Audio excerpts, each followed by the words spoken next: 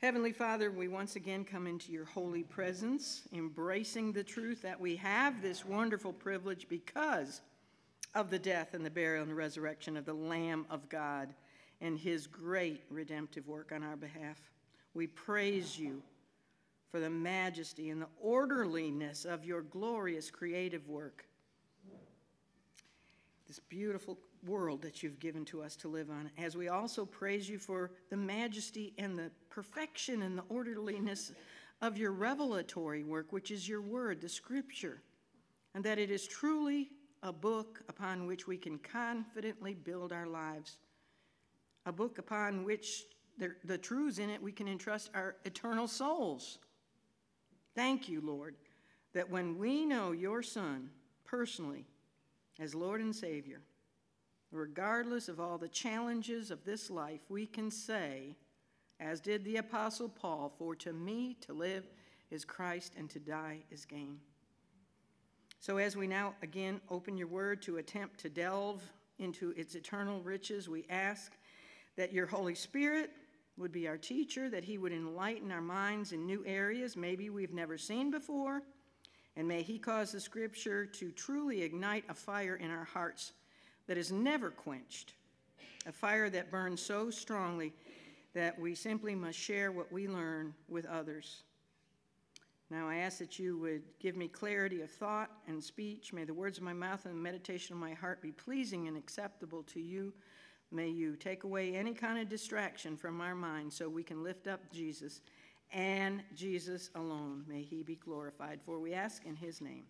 Amen. Although that vinegar drink offered Jesus in response to his words, "I thirst," would not have quenched his painfully parched lips and his dry tongue that cleaved to his jaw, it did give him a little bit of moisture needed to then cry out again with a very loud voice his victorious cry, "It is finished." That was far, far from the cry of a dying and hopeless martyr. It was far from the cry or the final gasp of a self-deceived phony. It was not the tragic finale of a basically very good man who somehow or another just got himself in a lot of unplanned trouble with a bunch of self-righteous, obstinate, hypocritical religionists. If that was true of Jesus, if any of those situations were true of Jesus, his closing words might have been, "I am finished." But those were not his closing words. If those had been his final words, or some of them, then we of all people would be most miserable, wouldn't we? Because all our faith and our hope would merely be in someone who is dead, gone, and finished. But the Lord Jesus was not finished at all. As a matter of fact, he had many new and wonderful things to accomplish. In one way, he was just beginning many, many new things. For example, soon he would defeat the sting of death and the victory over the grave by his resurrection in a new and glorified body. He also would soon have the wonderful privilege to descend. What did he do while his body lay in the tomb? What did he do with his soul and spirit? He descended down into the paradise section of Hades, and there he took, it says, captivity captive. He freed all of the Old Testament saints and took them with him up into the third heaven. What happened to the soul of an Old Testament believer, the one who looked ahead to the coming Christ? You know, that was looking ahead, we look back, but it's always been faith in the coming Messiah. What happened to the one who believed in the coming Christ in the Old Testament days, to their soul when they died? They did not go into the third heaven, did they? Because all those animal sacrifices had only covered their sin. They had not been cleansed of sin. So they had to stay. I imagine it was a wonderful place. Abraham's bosom's another name for it. But it wasn't the third heaven. It wasn't God's presence. They had to go there and wait for Christ. And the full redemption price of their sins was paid. And they could be thoroughly cleansed by the blood of the Lamb. And then so after he died and finished the work, he went down there and freed them and took them. Can you imagine? He was looking forward to that, to taking Adam and Abraham and Moses and David and all those, Joseph, and on you could go, all the prophets with him into the third heaven. This is all part of the joy that was set before him as he's on the cross. This is something, new and exciting. He wasn't finished. And then too, not only that, but he was soon to begin his post-resurrection appearances and spend 40 days teaching his men all the truths that they didn't quite grasp. Can't you imagine how he must have looked forward to showing them he was not dead? That here I am, alive, resurrected, glorified. The excitement of Mary Magdalene at the empty tomb when she first saw him, thought he was the gardener, and when he finally said her name, the excitement. Don't you get excited when you're going to surprise somebody with something, like a grandchild with a present that they've been longing to get or something? You hardly can wait to do that because you would just want to see the joy on their faces. And he was going to teach them like he taught the two on the road to Emmaus. All the things in the scripture that spoke of him that they didn't see. When I study all week, and 2 years I study, I get so filled to overflowing. I get excited about coming and sharing that. If you teach a Sunday school class and you learn something, don't you want to share it with others? He was so excited, and I'm sure he was anticipating teaching them all these things, opening the scripture and saying, hey, you missed this. Do you see this? And the light bulbs are going off, and they're so excited. All this he wasn't finished at all. It was just a whole lot of new stuff he was going to be doing. And then, too, when he went up, who came down? The Holy Spirit came down. And who did the Holy Spirit? Who is the Holy Spirit calling out still to this day? A bride for Christ. He was excited about that. His bride, the church, was going to be called out. So it was not the end at all. It was the beginning of many, many new things. It is finished was not the tragic cry of a victim at all. It was the triumphant shout of a victor, right? Absolutely. It was the declaration of the eternal Son of God to the entire universe that everything he came to earth as incarnate man to do was accomplished. He did it. It was complete. Came to seek and to save that which was lost. He came to do what else? Reveal the Father. How would we know about God the Father if it wasn't for the revelation of the Son? He showed us exactly what the Father is like. So it wasn't the end at all. In the original New Testament language, Greek, of course, it is finished consists of just one word. And that word is, say it with me, te telestai. So now you know some Greek. Te telestai. You also know Greek because agape, right? You all know about agape. That's the word for love. Te telestai. The Greeks boast that their language enables them to say an ocean's worth of information in just a few words. And Terry says, that's not true with this Greek, right? But if you read the book of John, the Gospel of John, that's so true. He, in Greek, his Greek was amazing, but he could say an ocean's worth of words in just a few words. And that's exactly what the Greek language succeeds in doing with this word te telestai. Te telestai means it is finished, it stands finished, it will always be finished.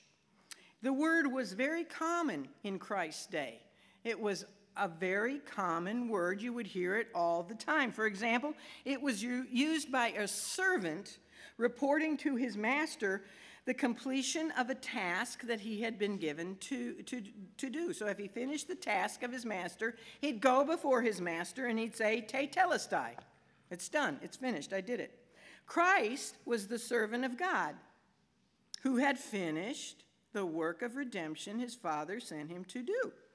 The word was also used by the priests when they finished examining an animal sacrifice and found it without spot or blemish.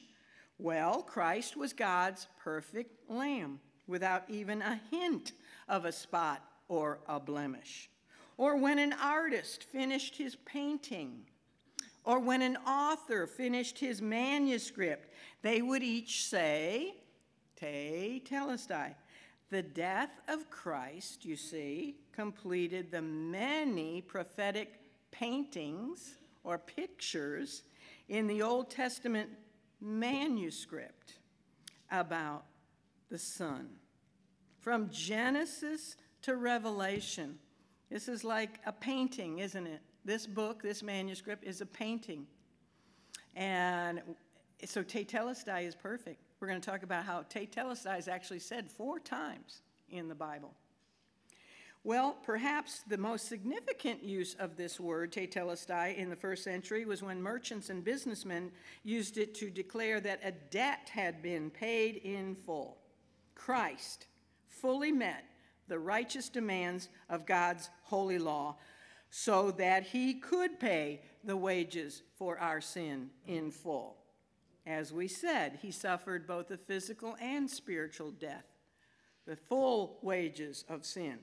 So he could say rightfully in this 6th saying from the cross. And it's interesting, it's his 6th saying, isn't it? 6, he was doing it for man, the number of man is 6. It's only one word, tetelestai, but this one word carries more significance than all of the others sayings on the cross. I think that only eternity. You think we'll ever be learning in eternity with God? I do. I think he's anticipating that. You know how he showed his disciples all these things? I think he's looking forward to sharing with us all the things we missed because we're really only scratching the surface. Do you know how many layers there are to this book? This book is just like its author. It's infinite. I believe when we get to heaven, he's going to show us layers that just keep going infinitely deeper and deeper and deeper. I know I open up some books and it talks about the Hebrew language and how all the symbols in the Hebrew language point to the Lamb and point to the atonement and point to all these things, and it's kind of beyond me because I don't know. I know some Greek, but I don't know Hebrew. And then there's numbers. You can get in depth with the numbers, numerology in the Bible, and he'll show us things forever. You didn't see this, and then we get so excited. We'll be having Bible study in heaven, but the teacher won't be me. Thank goodness. The teacher will be Jesus. Only eternity is going to reveal to us, I believe, everything that his cry, te telestai, entailed. But there are some things that we can appreciate today as being included in that cry, such as his fulfillment of all the prophecies written about him up to and including his death. So let's just quickly review some of them. I'm going to begin with some of the prophecies about his birth.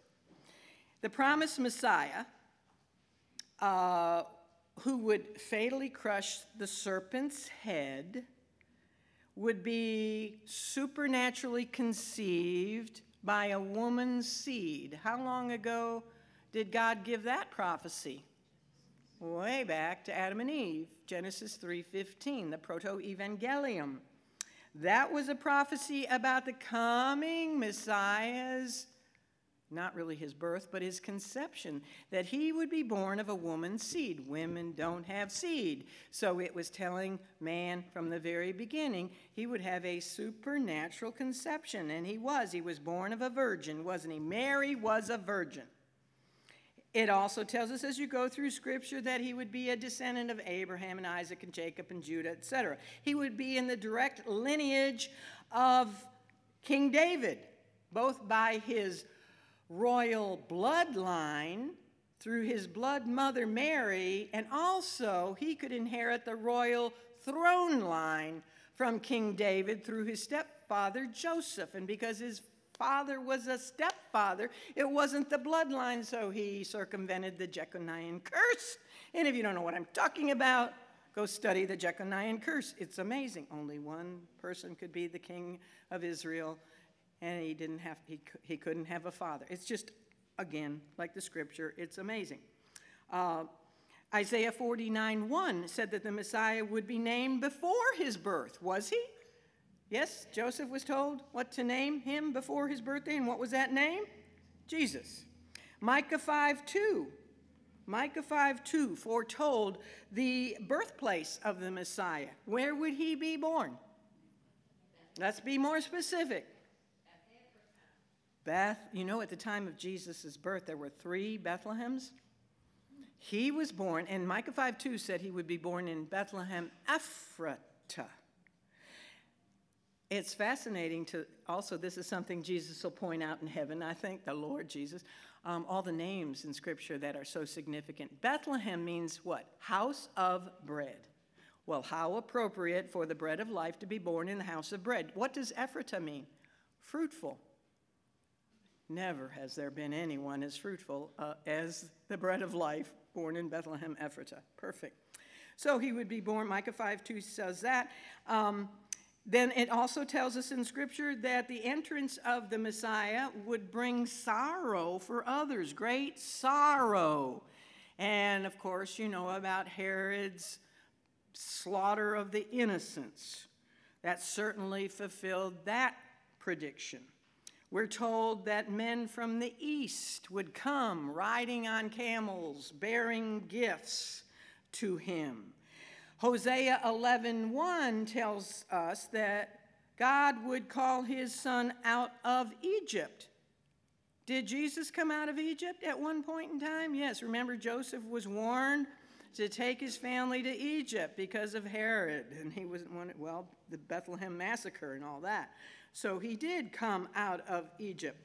Then we're also told in Isaiah 11:1 that the Messiah would be a branch from Branchtown. He would be a Nazarene. He would come forth out of Nazareth. And that really puzzled the Old Testament scholars, because they say, how can one man come from the Messiah, come from Bethlehem Ephratah, which is in Judea, yet come out of Egypt? Is he going to be an Egyptian? And also be a Nazarene, which is from Nazareth up in Galilee. How can one man fulfill those 3 prophecies? Well, from hindsight, it's easy to see, isn't it? And so, when we look at some yet unfulfilled prophecies about the second coming, some of you are asking me, well, how does Russia and what's going on in the Ukraine, how does that fulfill? Right now, we don't know because we don't have hindsight. I know it's coming near. Things are, the stage is being set, because Russia is going to be involved in coming down on Israel with, an alliance of Turkey and Muslim and Iran, and everything. The stage is set for that war of Gog and Magog. I don't know how close we are, but it sure looks like it, doesn't it? I don't know, but from hindsight, I'll be able to tell you. So ask me again in heaven. And then there are other Old Testament predictions, many of them about that was about his birth.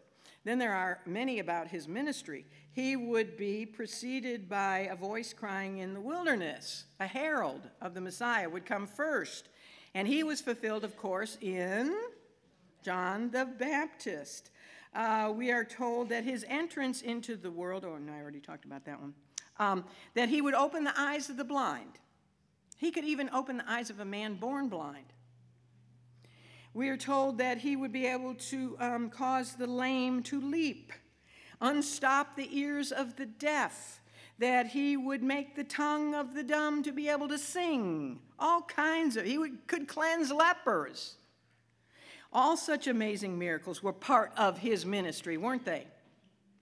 The scripture predicted that the Messiah would speak in parables. Did he speak in parables? Yes, many parables. It also tells us that he would appear suddenly in his temple and cleanse it. The first time in his ministry that Jesus went into Jerusalem, nobody really knew about this carpenter from Nazareth. And yet he appeared suddenly in the temple, John chapter 2, and what did he do? Got all the religious rulers, Annas and Caiaphas and all of them, very upset because he did exactly what the scripture said He cleansed, he refined the temple. He had a zeal for his Father's house. That was another prophecy that he fulfilled. He would be able to still the storms. Peace be still. It says in Scripture that he would ride into Jerusalem on the colt of a donkey on the very day predicted in Daniel 9, the 70 weeks prophecy. To the very day he entered Jerusalem to officially announce himself as the true Messiah. And they could have known that day. We talked about that last week. To the very day they could have known. He would be a light unto the Gentiles, and he was. These are just a sample of many of the prophecies given to God, given by God's prophets, so that they could know and so that they could recognize their true Messiah when he came. And he fulfilled all of them. So why did they miss him? It's just amazing, isn't it, how blind they were? Fulfilled every one of them. Then there are also many prophecies regarding his final suffering and his death. There were predictions about his rejection and his betrayal and his false accusers and the mockery and the scourging and being spat upon and the piercing of his hands and feet, and that he would be numbered with transgressors, that they would divide his garments and that they would cast lots for his vesture, and that he would be offered vinegar to drink in his thirst. All those and more. In addition to the accomplishment of the Old Testament direct messianic prophecies regarding his first coming. A direct prophecy is one such as he will be born in Bethlehem Ephratah. That's just spelled out, right? But there's a lot of indirect messianic prophecies, such as event types. You know, that's what we studied in Christ in Genesis. We looked at all the picture types of Christ that are in the book of Genesis. And then we were doing the same in Exodus when COVID hit. But there's a lot of pictures that speak of the coming Messiah, of Christ, through pictures. And so these were also included in his statement when he said, "It is finished." We have, for example, the covering of sin that God provided right away for Adam and Eve after the fall with shedding the blood of an innocent sin substitute. I think it was a lamb that he covered them with, but that was all a picture of the coming Messiah and what he would do on the cross. Then, of course, the whole story of the Passover lamb and what they did on Passover. Then you have, as I said earlier, when we're going to study next, Lord willing, the tabernacle and how it pictured Christ, even down to every piece of furniture, the colors on the curtains, the veil, etc., the priests' elaborate rituals, even the offerings, the burnt offering, the peace offering, the meal offering, all of it pictured Christ. And then you have the wonderful 7 God-given feast days, which I always love to study. We need to study that one day, the 7 feast days and how they picture everything in Christ's life. And he's fulfilled the first 4, and we're in the summer. The spring feasts are finished. We're in the summer, which is the church age, and then the next feast is in the fall of the year, and it's the Feast of Trumpets.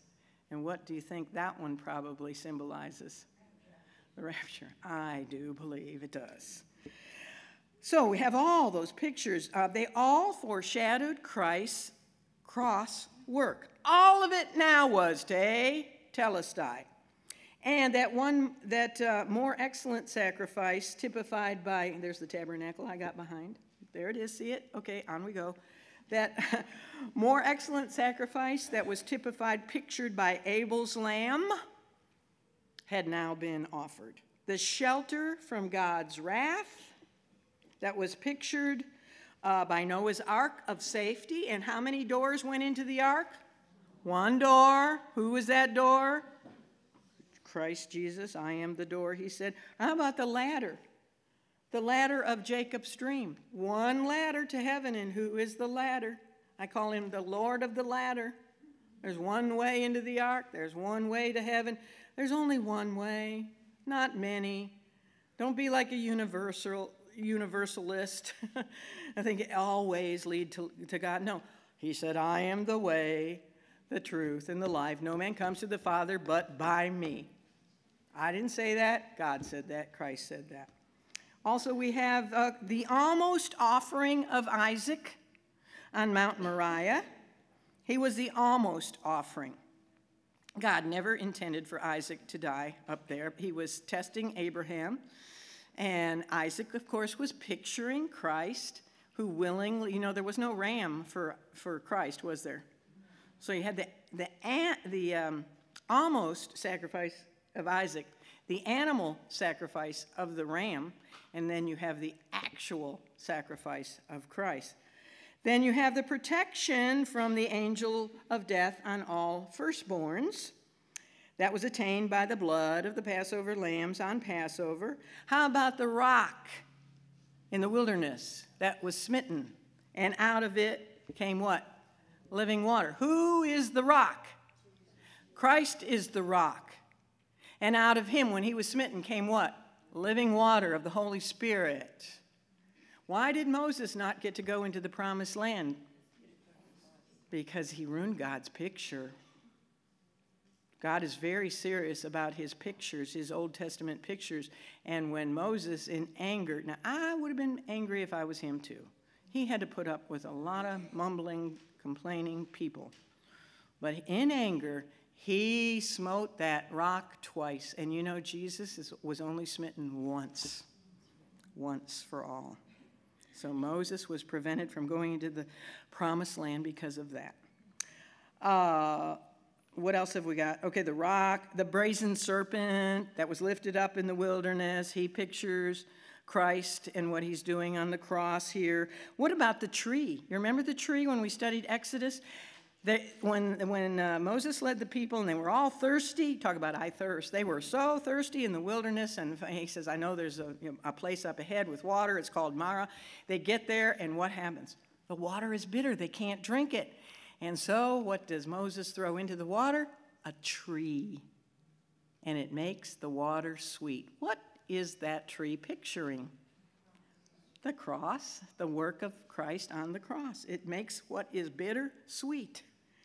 And all these are pictures of Christ, and now they're fulfilled. And so he can say, te telestai. Furthermore, there was the fulfillment of prophetic types of many Old Testament figures, people. We have, pictures in events, and we have pictures in people, such as, Adam. Adam was a picture of Christ, the first Adam, and you have the last Adam is Christ. You've got Abel, who was murdered by his brother, just as Jesus would be rejected and murdered by his brethren, the Jews. Isaac, of course, we talked about him, the beloved of the Father, who pictured Jesus' willingness to be sacrificed. Jesus was also the promised prophet, like unto Moses. Was Moses a picture of Christ? Yes. Amazingly, in more ways than Joseph. That's why he said, the Messiah will be a prophet like unto Moses.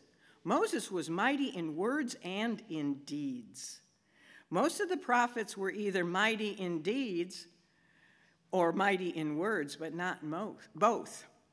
Moses most. So Jesus was mighty in both, wasn't he? When we studied the life of Moses in Exodus, we were amazed that he pictures Jesus more than even Joseph. And I always thought Joseph was the greatest picture of Jesus in the Old Testament. And he was fantastic, but Moses even superseded that. Joseph was hated without a cause by his brothers. He was ridiculed. He was plotted against. He was stripped of his robe. He was sold for how many pieces of silver? I think it was 20. He was lied about. He was placed in captivity with 2 criminals. He was, and then in one day he went from the pit to the pinnacle, from the pit to the palace, from the prison to the palace, didn't he? He sat on the right hand of Pharaoh. So many ways he pictured Christ. And then I love that scene at the end when he's unrecognized by his own, and when they finally know who he is, they bow before him, and he forgives them.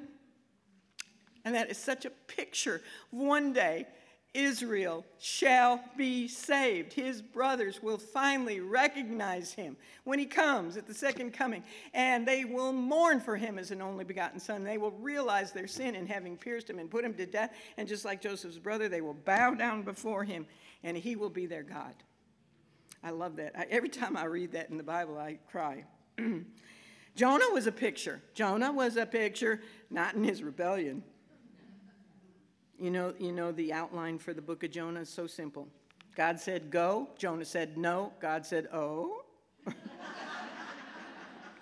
I have a little whale prepared for you. My husband always says, Lord, teach me so I don't have to go through it. Let me learn the lessons you want to teach me so I don't have to have a Jonah experience.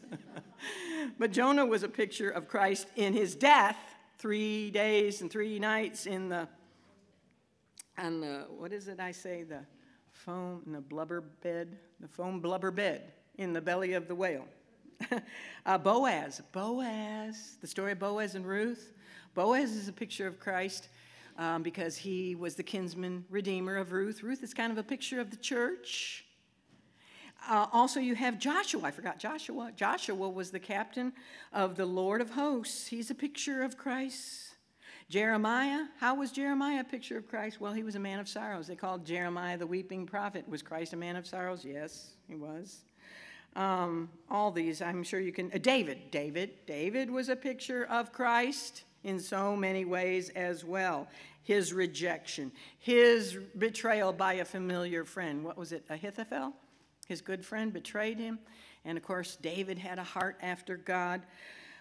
So many of them. All those character pictures of Christ were now accomplished, and they were included in the scope of his words, it is finished. There are over 300 pictures or prophecies concerning the Lord's first coming. All of them were precisely, and literally fulfilled in one man, and his name was Jesus.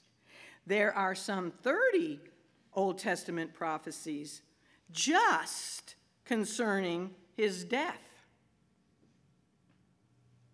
Peter Stoner, a man who wrote a book called Science Speaks, said that for 300 prophecies to be fulfilled in just one man is a chance of 1 in 100 quadrillion. That's a 1 with 17 zeros behind it. It would be like, Peter Stoner said, it would be like filling the state of Texas with silver dollars 2 feet deep. That's a lot of silver dollars. The whole state, 2 feet deep, and you put one little red mark on one of those silver dollars, and you bury it in there somewhere, and then you get one person, one chance to find that one silver dollar with a red little spot on it. That is 1 in 100 quadrillion. Can you trust this book?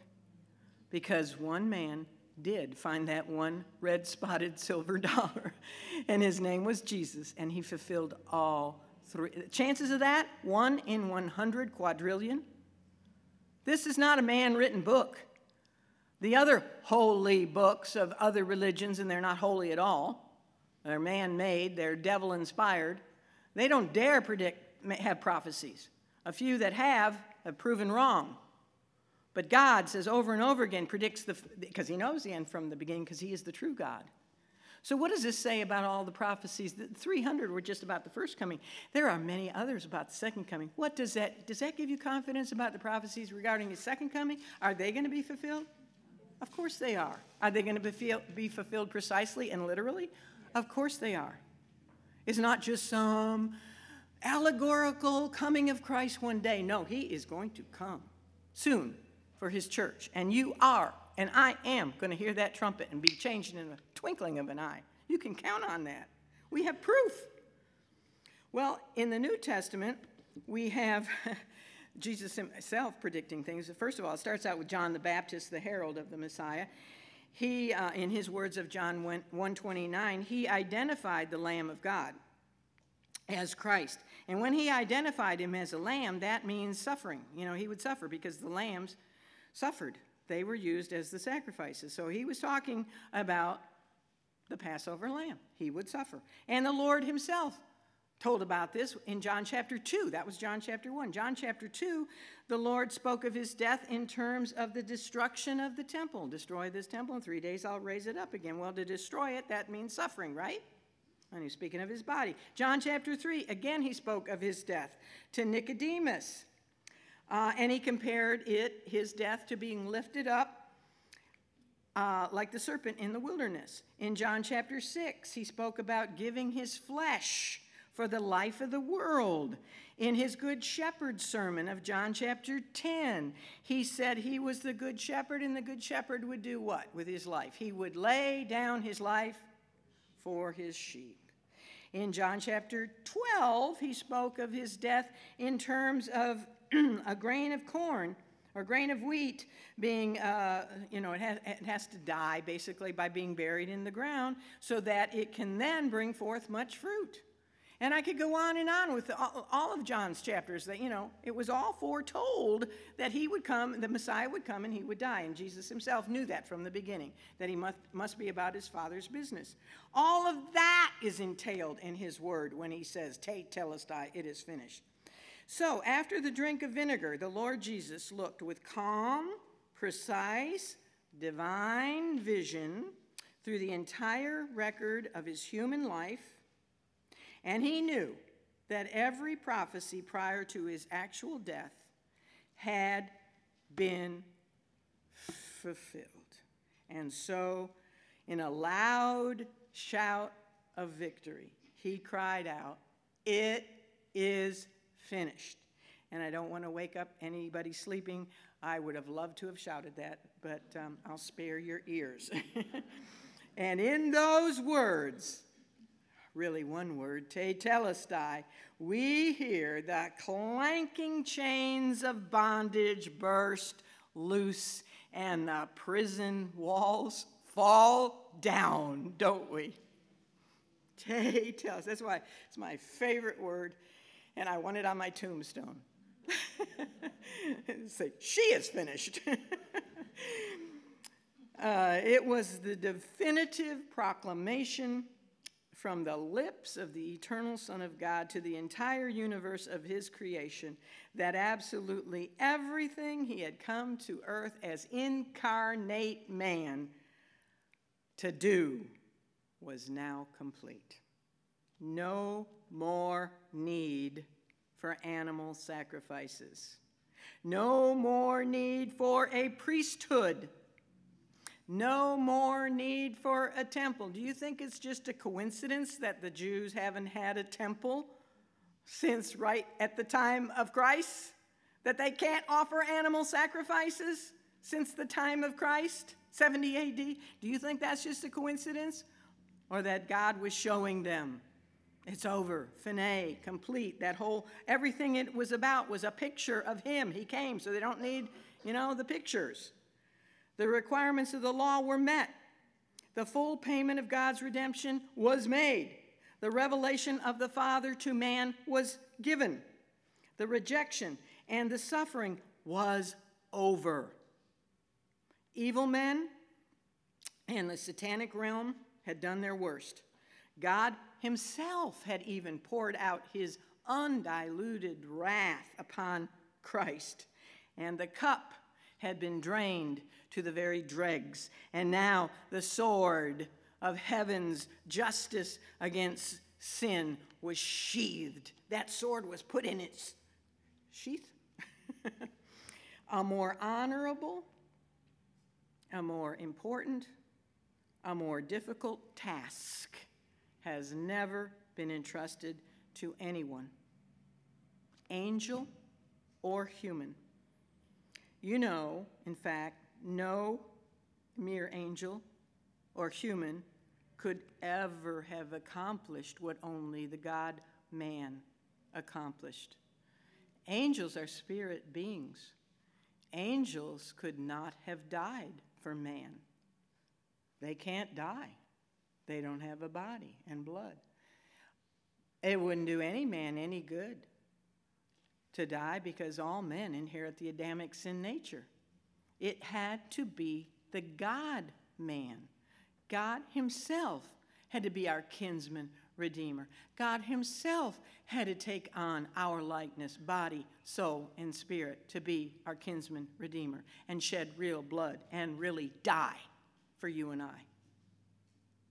Do you get that?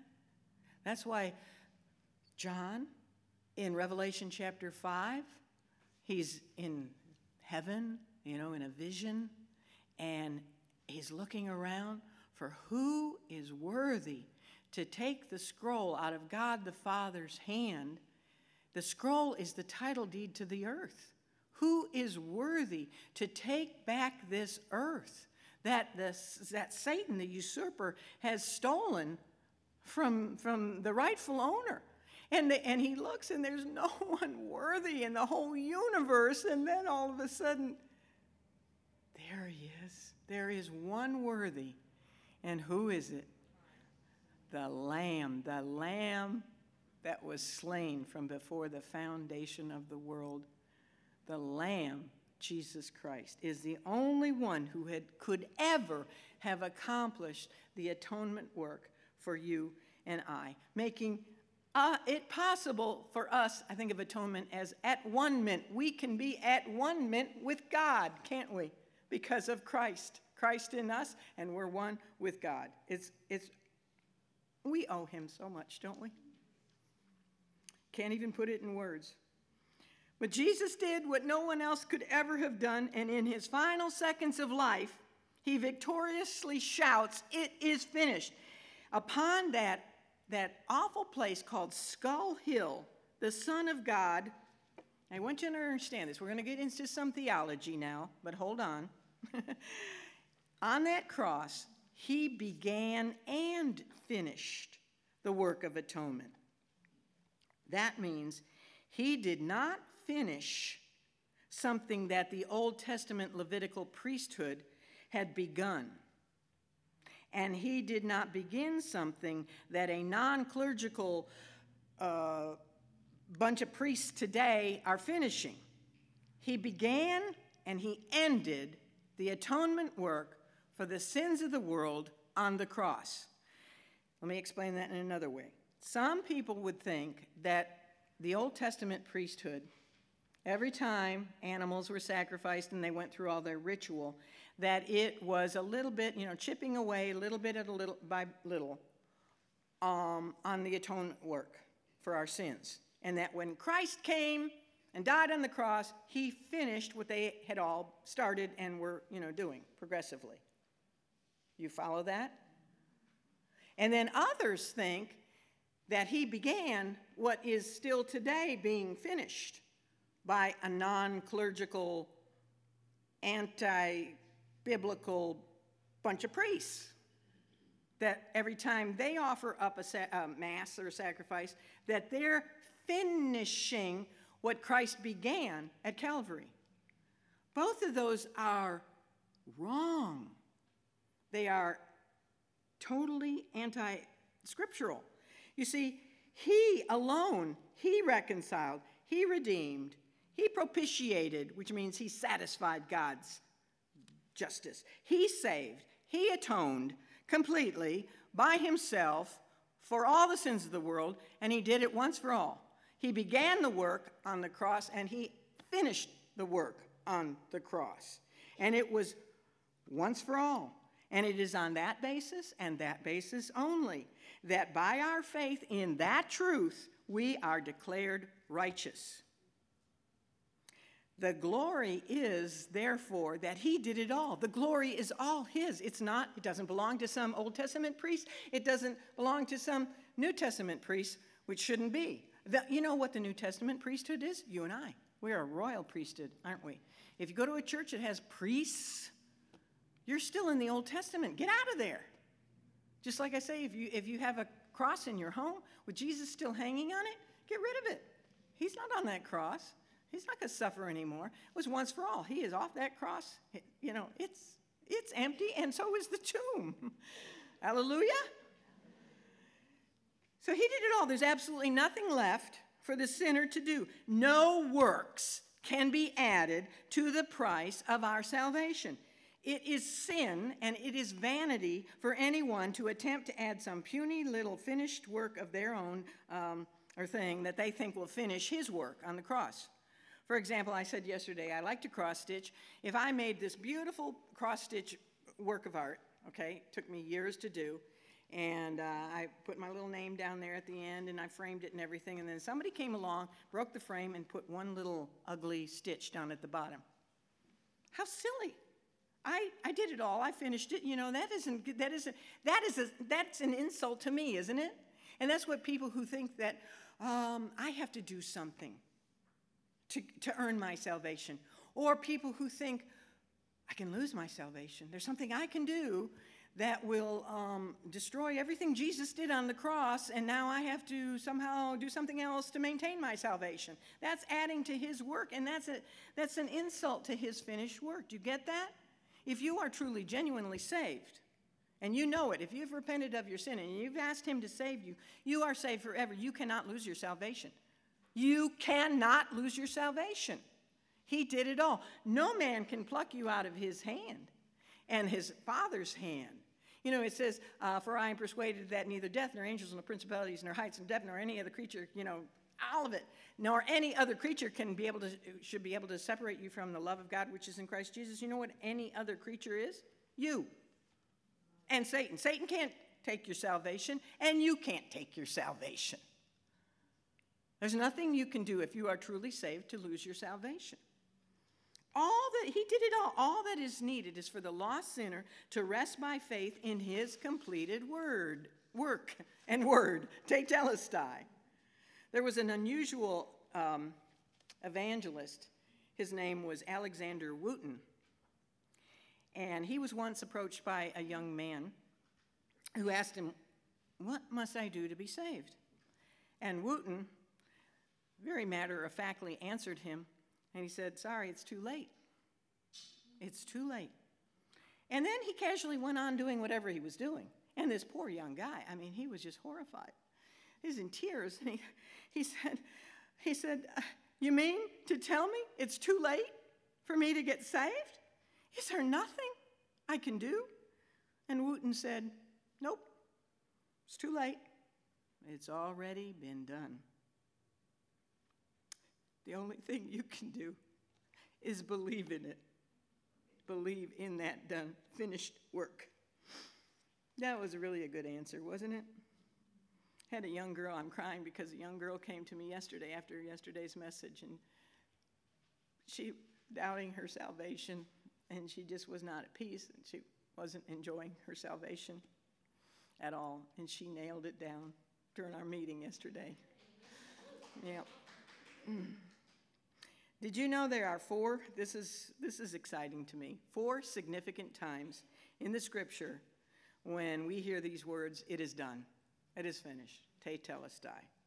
The first one is in Genesis 2:1. There we read about the account of the completion of God's original creative work. You know, God has a lot of works.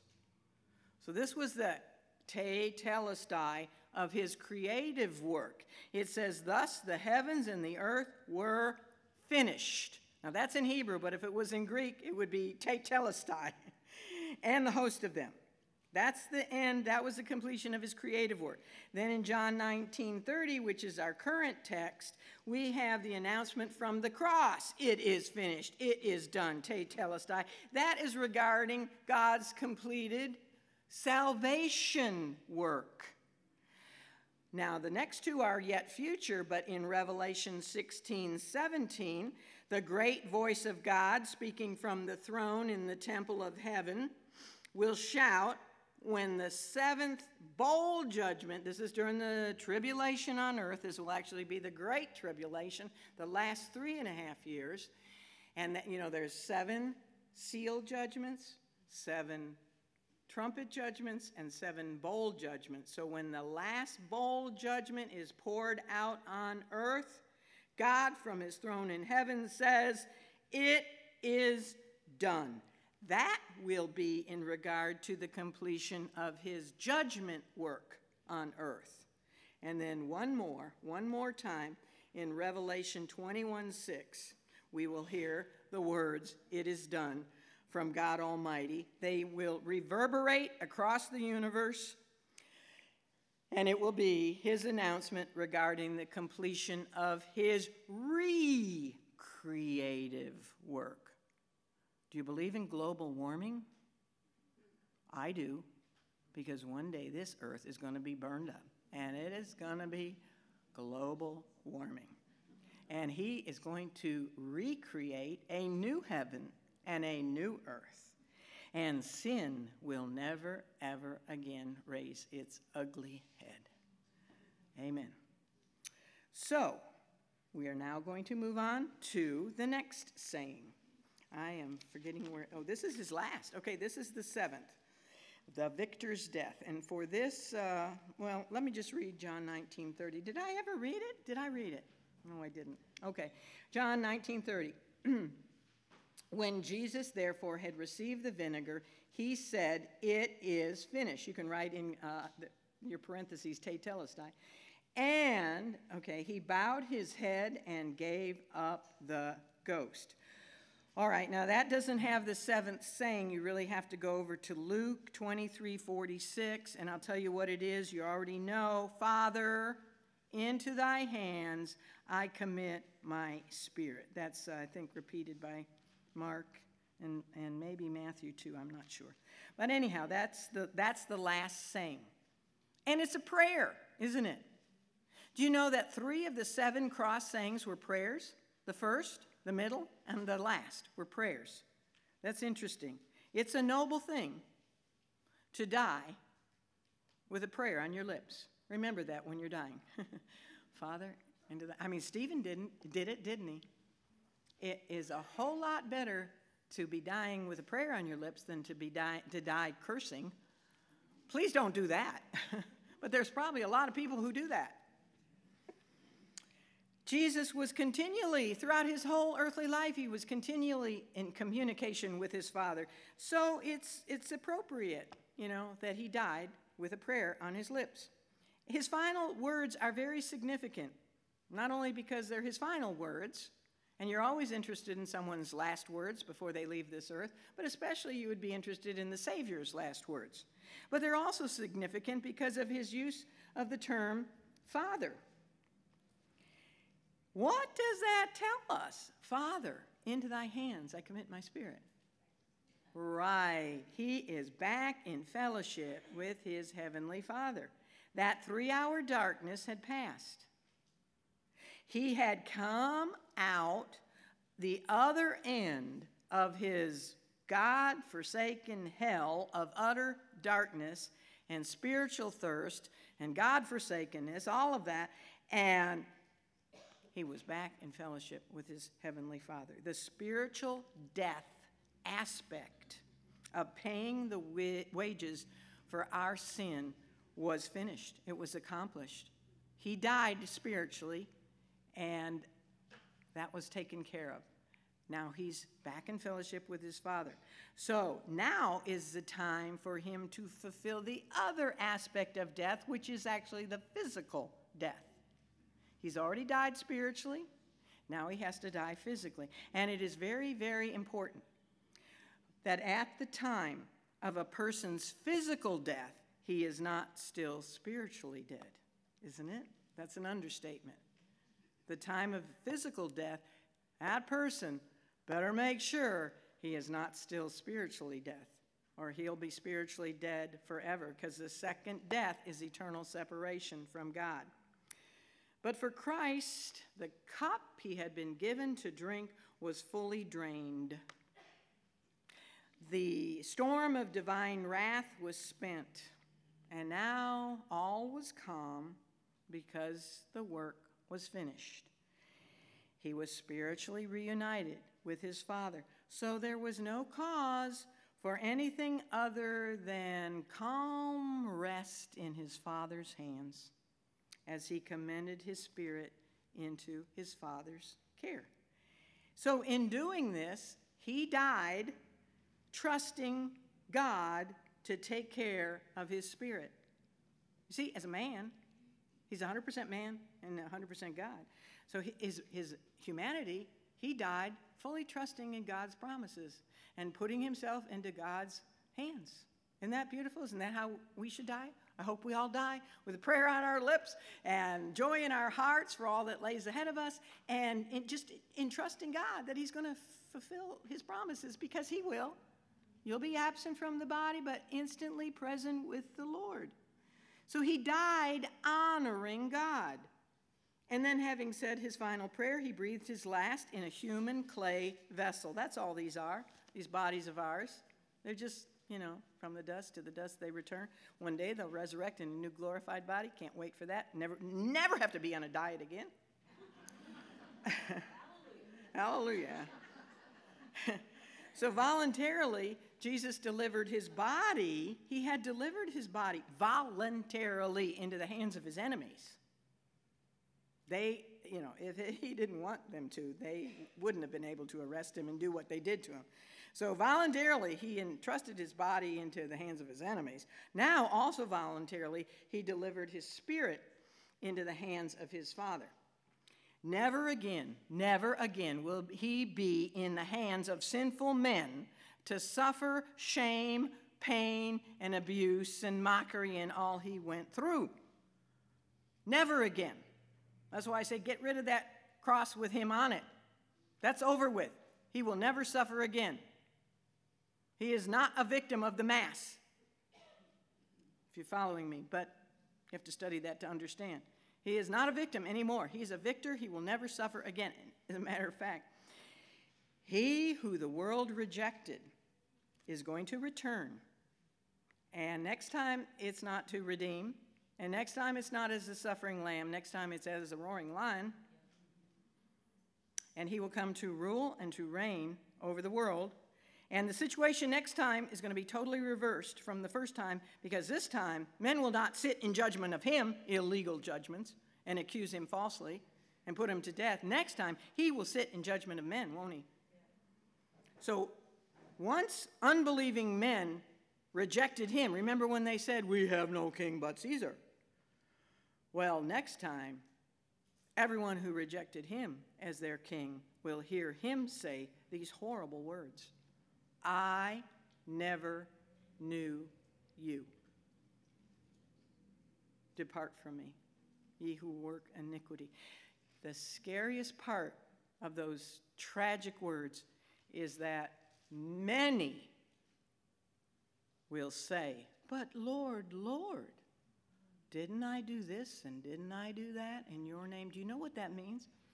That means many who thought they were Christians, many who occupy churches today will hear those words. Don't be in that position one day. Many, multitudes of people will hear him say that. And it's all for one reason. It's because they had head knowledge and not heart knowledge. I grew up in a church that always talked about Jesus, but it was all up here. And I never was given the gospel that to as many as received him, to them gave he the power to become the sons of God. I never heard that he stood at the door knocking and I had to open the door and invite him in. It's that simple. Move 18 inches down from the head. That's another cubit, by the way. From the head to the heart. He must be received. It must be a personal thing. You have to invite him in, right? He's a gentleman. He's not going to force his way in. And that's all you have to do to not hear, "I never knew you." He wants a personal relationship. You have to confess your sin like a penitent thief and just, "I'm a sinner. I need you. Save me." I mean, even a child can do that, right? He wasn't a victim of circumstances. He was a victor in control of his entire life. He was in control, and even in his death, he was in control. He only died when absolutely everything was fulfilled that needed to be fulfilled scripturally.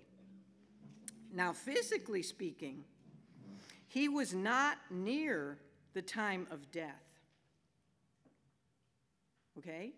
It was very unusual for a crucifixion victim to die only within 6 hours.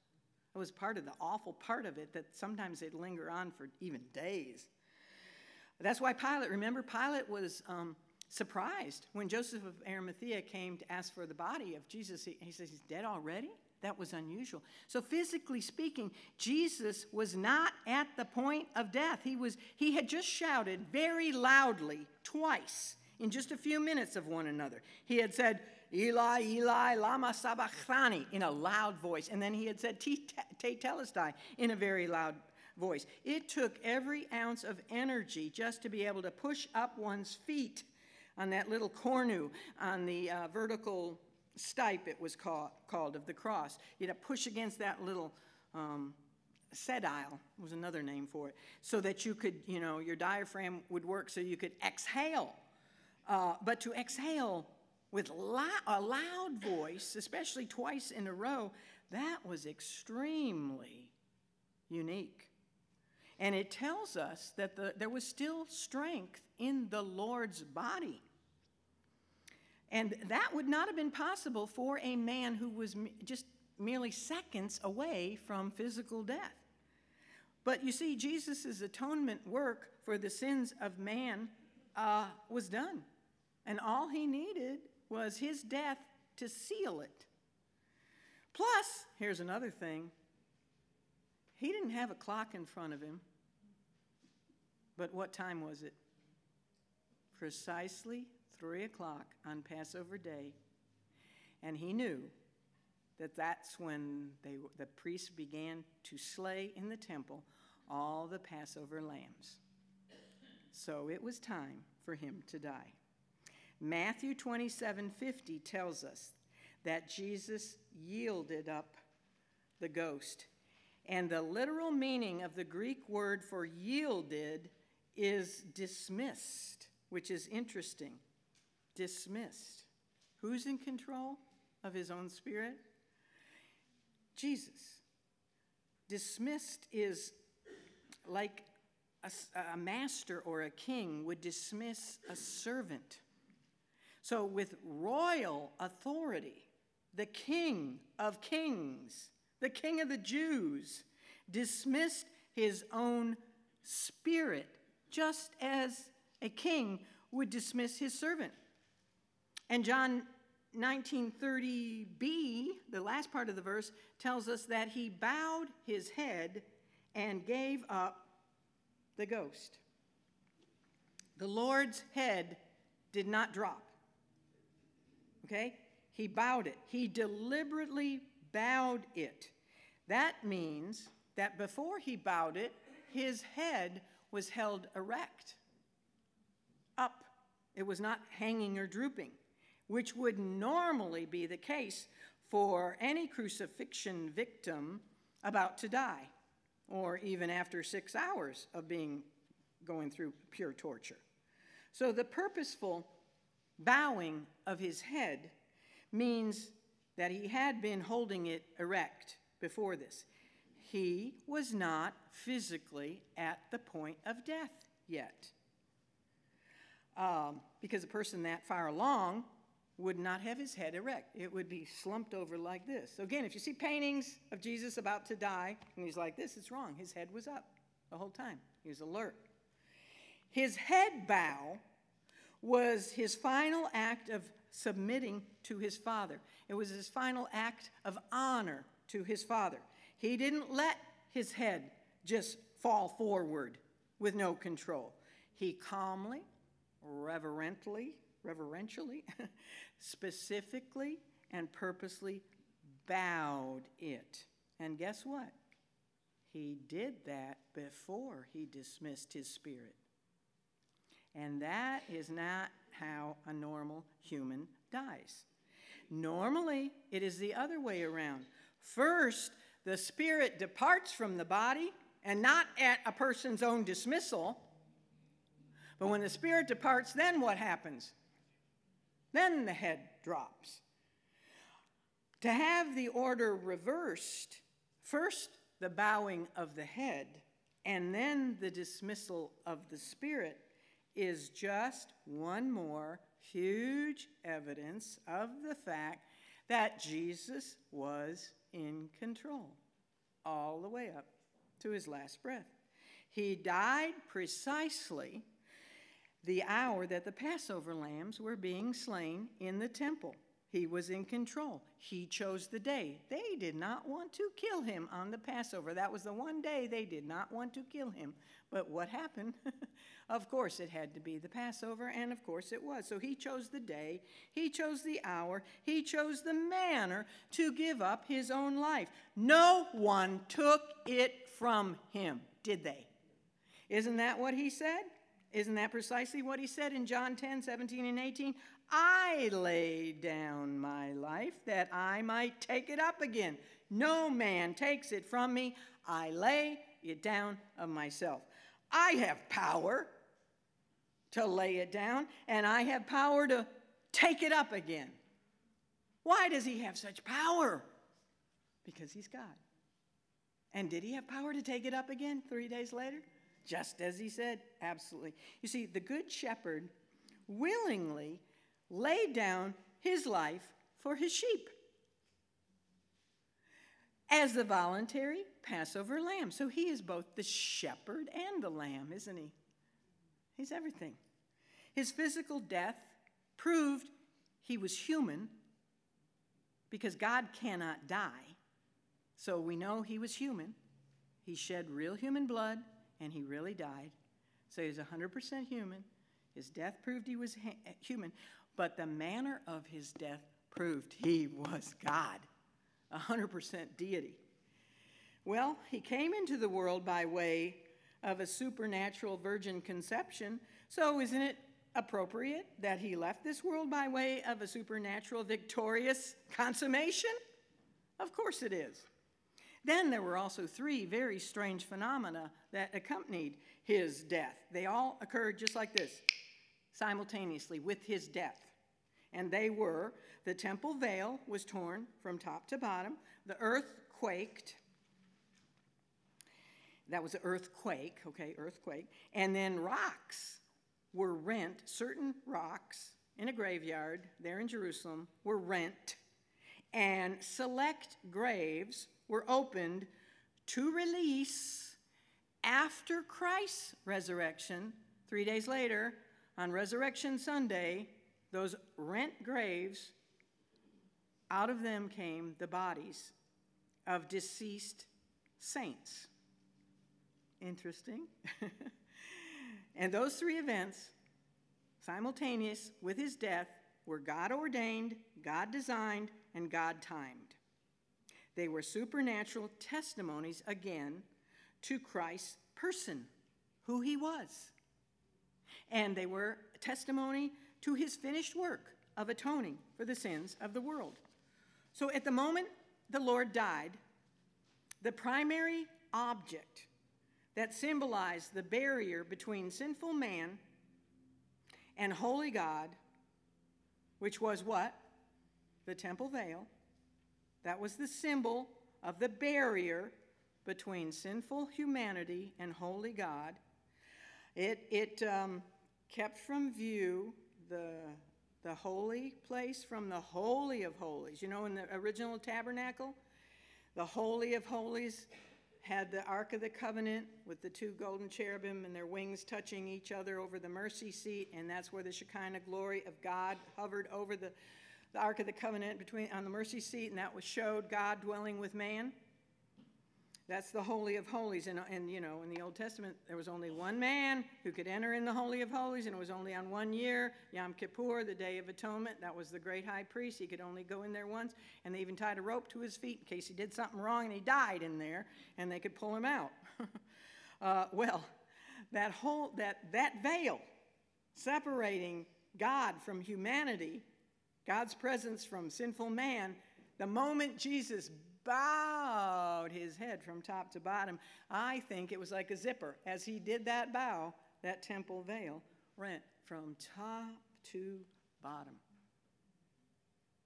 Do you know how big that veil was? 60 feet tall, 30 feet wide, and it was as thick as the breadth of a man's hand. They say about 4 or 5 inches this way. I have big hands, so it's probably identical to mine. You know, I'm a great cubit, and I'm a man's hand. And big feet. I wear size 12. Yes, I'm big. Shoe. Shoo. I have a good foundation. You can't topple me over very easily, but anyhow, that's how big that veil was. Could you have torn it if you wanted to? No. Not even the strongest man on the earth could tear something 4 or 5 inches thick. And from top to bottom, I mean, they'd have to get a ladder. Do you know? This was not done in a corner, in secret.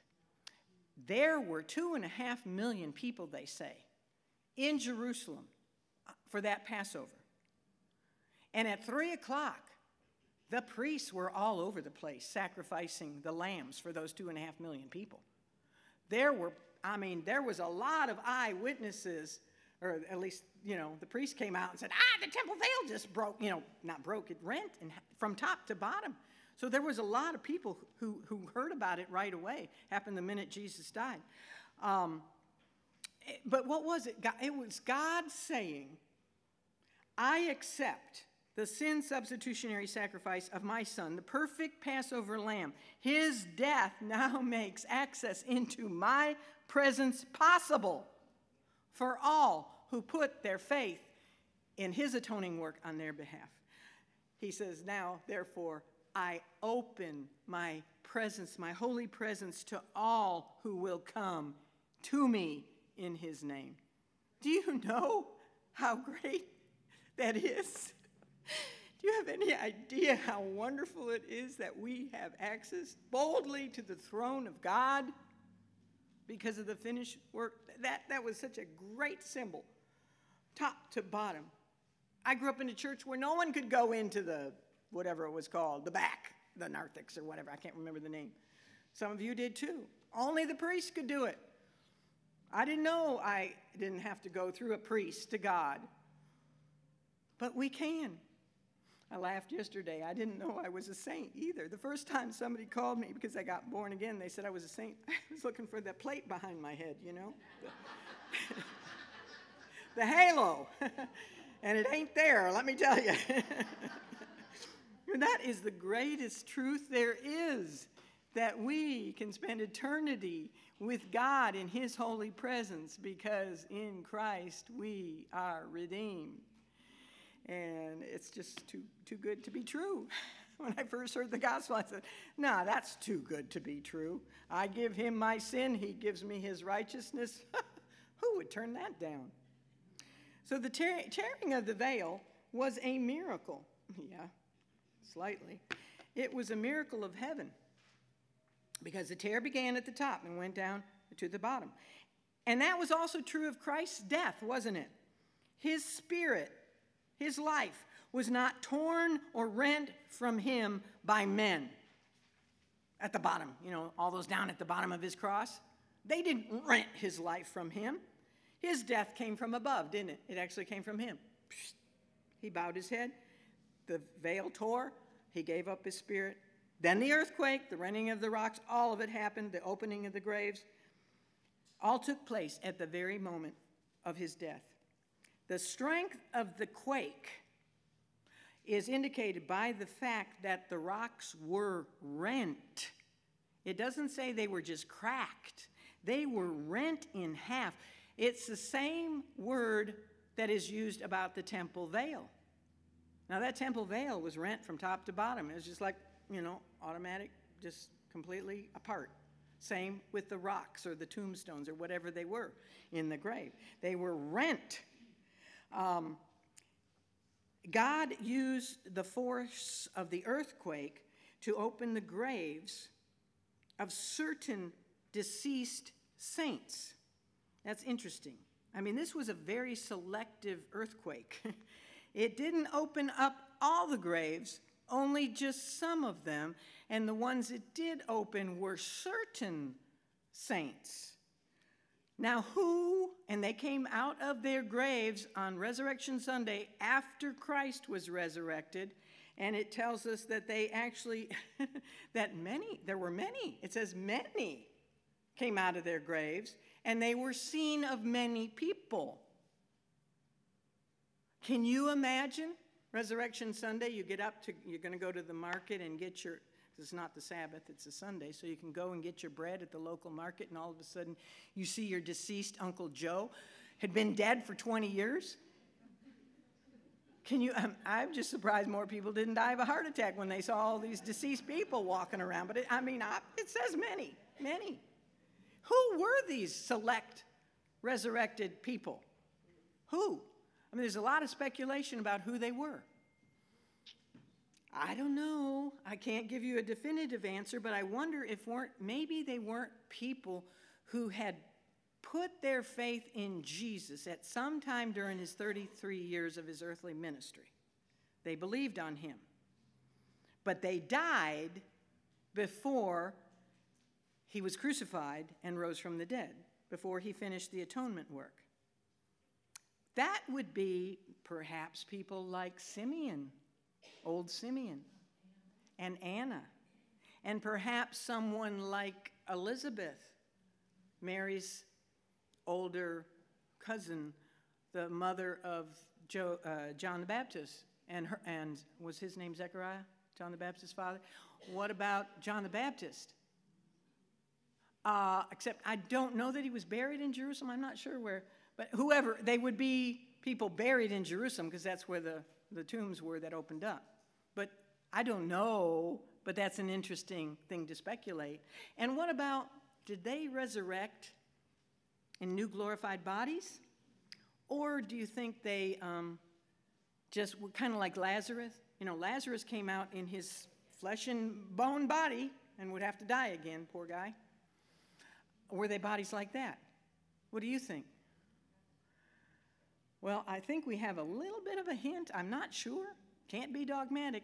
But by the fact that the earthquake had to rent open the tombs so that they could come out, I think they came out in their flesh and blood bodies.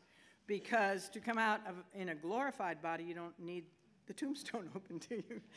At the time of the rapture, we're just going to be, I hope it'll happen while we're still alive, but all those who have preceded us, they don't have to have their tombstone open. They're just going to come up out of the ground, right?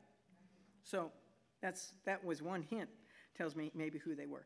All right, so the earthquake, the rending of the rocks, the opening of the graves, all took place at the very same time of the Lord's death. And it's interesting, as I said, how selective the earthquake was. It was not a normal quake. You know, it was able to rent those rocks in half, and yet it didn't move the crosses on Golgotha. They just stayed firmly there. So, and it was very selective about which, so this is a supernatural earthquake, not a normal earthquake. It's almost as if the earth understood the meaning of the Lord's victory shout, "It is finished," and the earth couldn't wait to begin to display the resurrection fruit. It's also, I think it was God's response to his son's victory cry. When God said, "It is finished," God said, "Amen." And the whole earth quaked. That's my imagination. But the greatest part of the miracle took place 3 days later when those many saints came out from their graves. The rent veil was a testimony that his son, a testimony from God that his son had conquered sin. The veil was his testimony that God, the Son, had conquered sin. The earthquake was his loud amen to his son's finished work and his fulfilling of the law. The open graves of believers and their resurrection was God's testimony that his son had conquered death. So the veil, a testimony that his work conquered sin. The earthquake, a testimony that his son fulfilled the law. And the open graves and the people coming out of them, that his son had conquered death. Now, I want to read you something from my own book, quoting myself again, about the earthquake and how it connects to Sinai. Remember Mount Sinai? back in the Old Testament where God gave the law? All right, listen to this. What was God saying by way of the earthquake he orchestrated at the precise moment of his son's death? You know, God's always saying something. So what was he saying? If we again go to the Old Testament, we learn exactly what he was saying. Calvary was the answer to Sinai. When God appeared to Moses on Mount Sinai, we're told in Exodus 19:18, the whole mountain quaked greatly. What was the significance of that quaking? God Almighty on Mount Sinai was giving the law of Moses to his people. To make the people understand the seriousness of his law, God accompanied his giving of it with thunder and lightning, a thick cloud, the exceeding loud voice of the trumpet of God, with smoke, and the quaking of the entire mountain. And these things caused the people to tremble. By way of these visual, audible illustrations from nature, God was teaching the seriousness of his view on sin. The law was given to teach men how sinful we really are, and to understand how impossible it is for any one of us to perfectly keep its high standards of holy righteousness. The law was given to men so that for us to see that by our efforts we can never meet it, we can never satisfy its absolute standards of holiness. So Sinai was intended to get people to realize their need of a Savior. Calvary's earthquake was God's answer to Sinai's earthquake. Calvary's earthquake said, the law has been fully met, for Christ has met its holy requirements. The shout of Calvary's victory cry, "It is finished," ground out the mighty trumpet blast of Sinai's wrath against sin.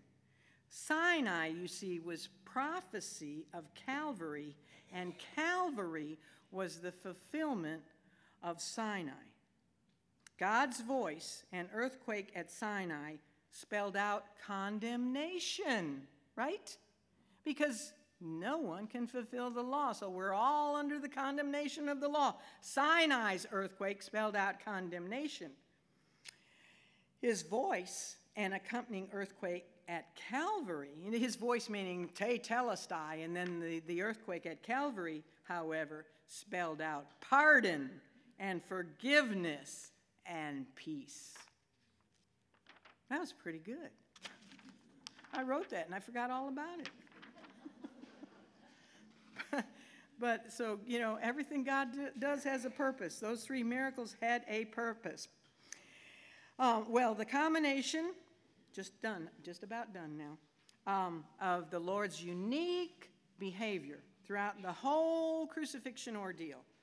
His behavior, his claim to being the Son of God, his prayers, his composure, his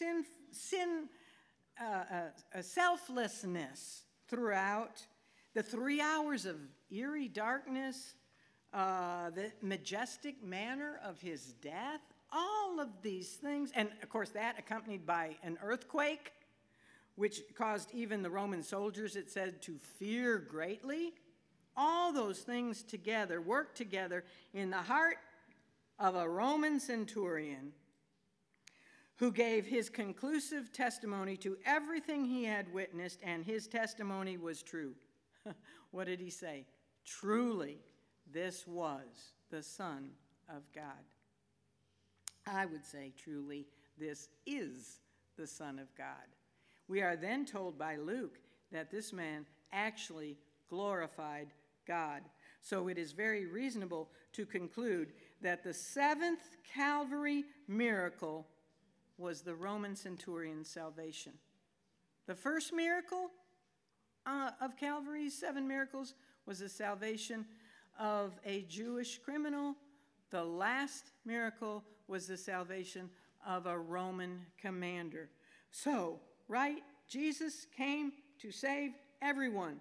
He saved Simon the Cyrenian. If you weren't here, we pretty sure he was saved because of his two sons who were known in the early church. And and his wife, how were they known by Paul and known in the early church? Probably because of their dad, Simon. He carried the Lord's cross. The penitent thief hung next to the Lord's cross, and the centurion was beneath the Lord's cross. The Lord's death, and one was a criminal, one was a common man, Simon, one was a criminal, and one was a commander. One was an African, one was a Jew, one was a Roman.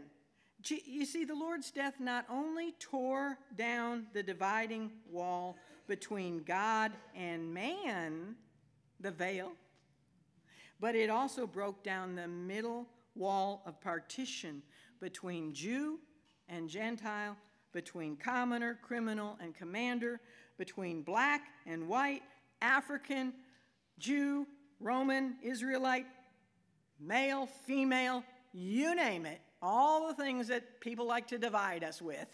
But in Christ, what are we? We are all one, and he came to save the entire world, didn't he? Praise God. I'm going to end with a poem, if I can find it, a poem I wrote called, What Greater Love? What better place for a lamb to be born than in a manger so meek and forlorn?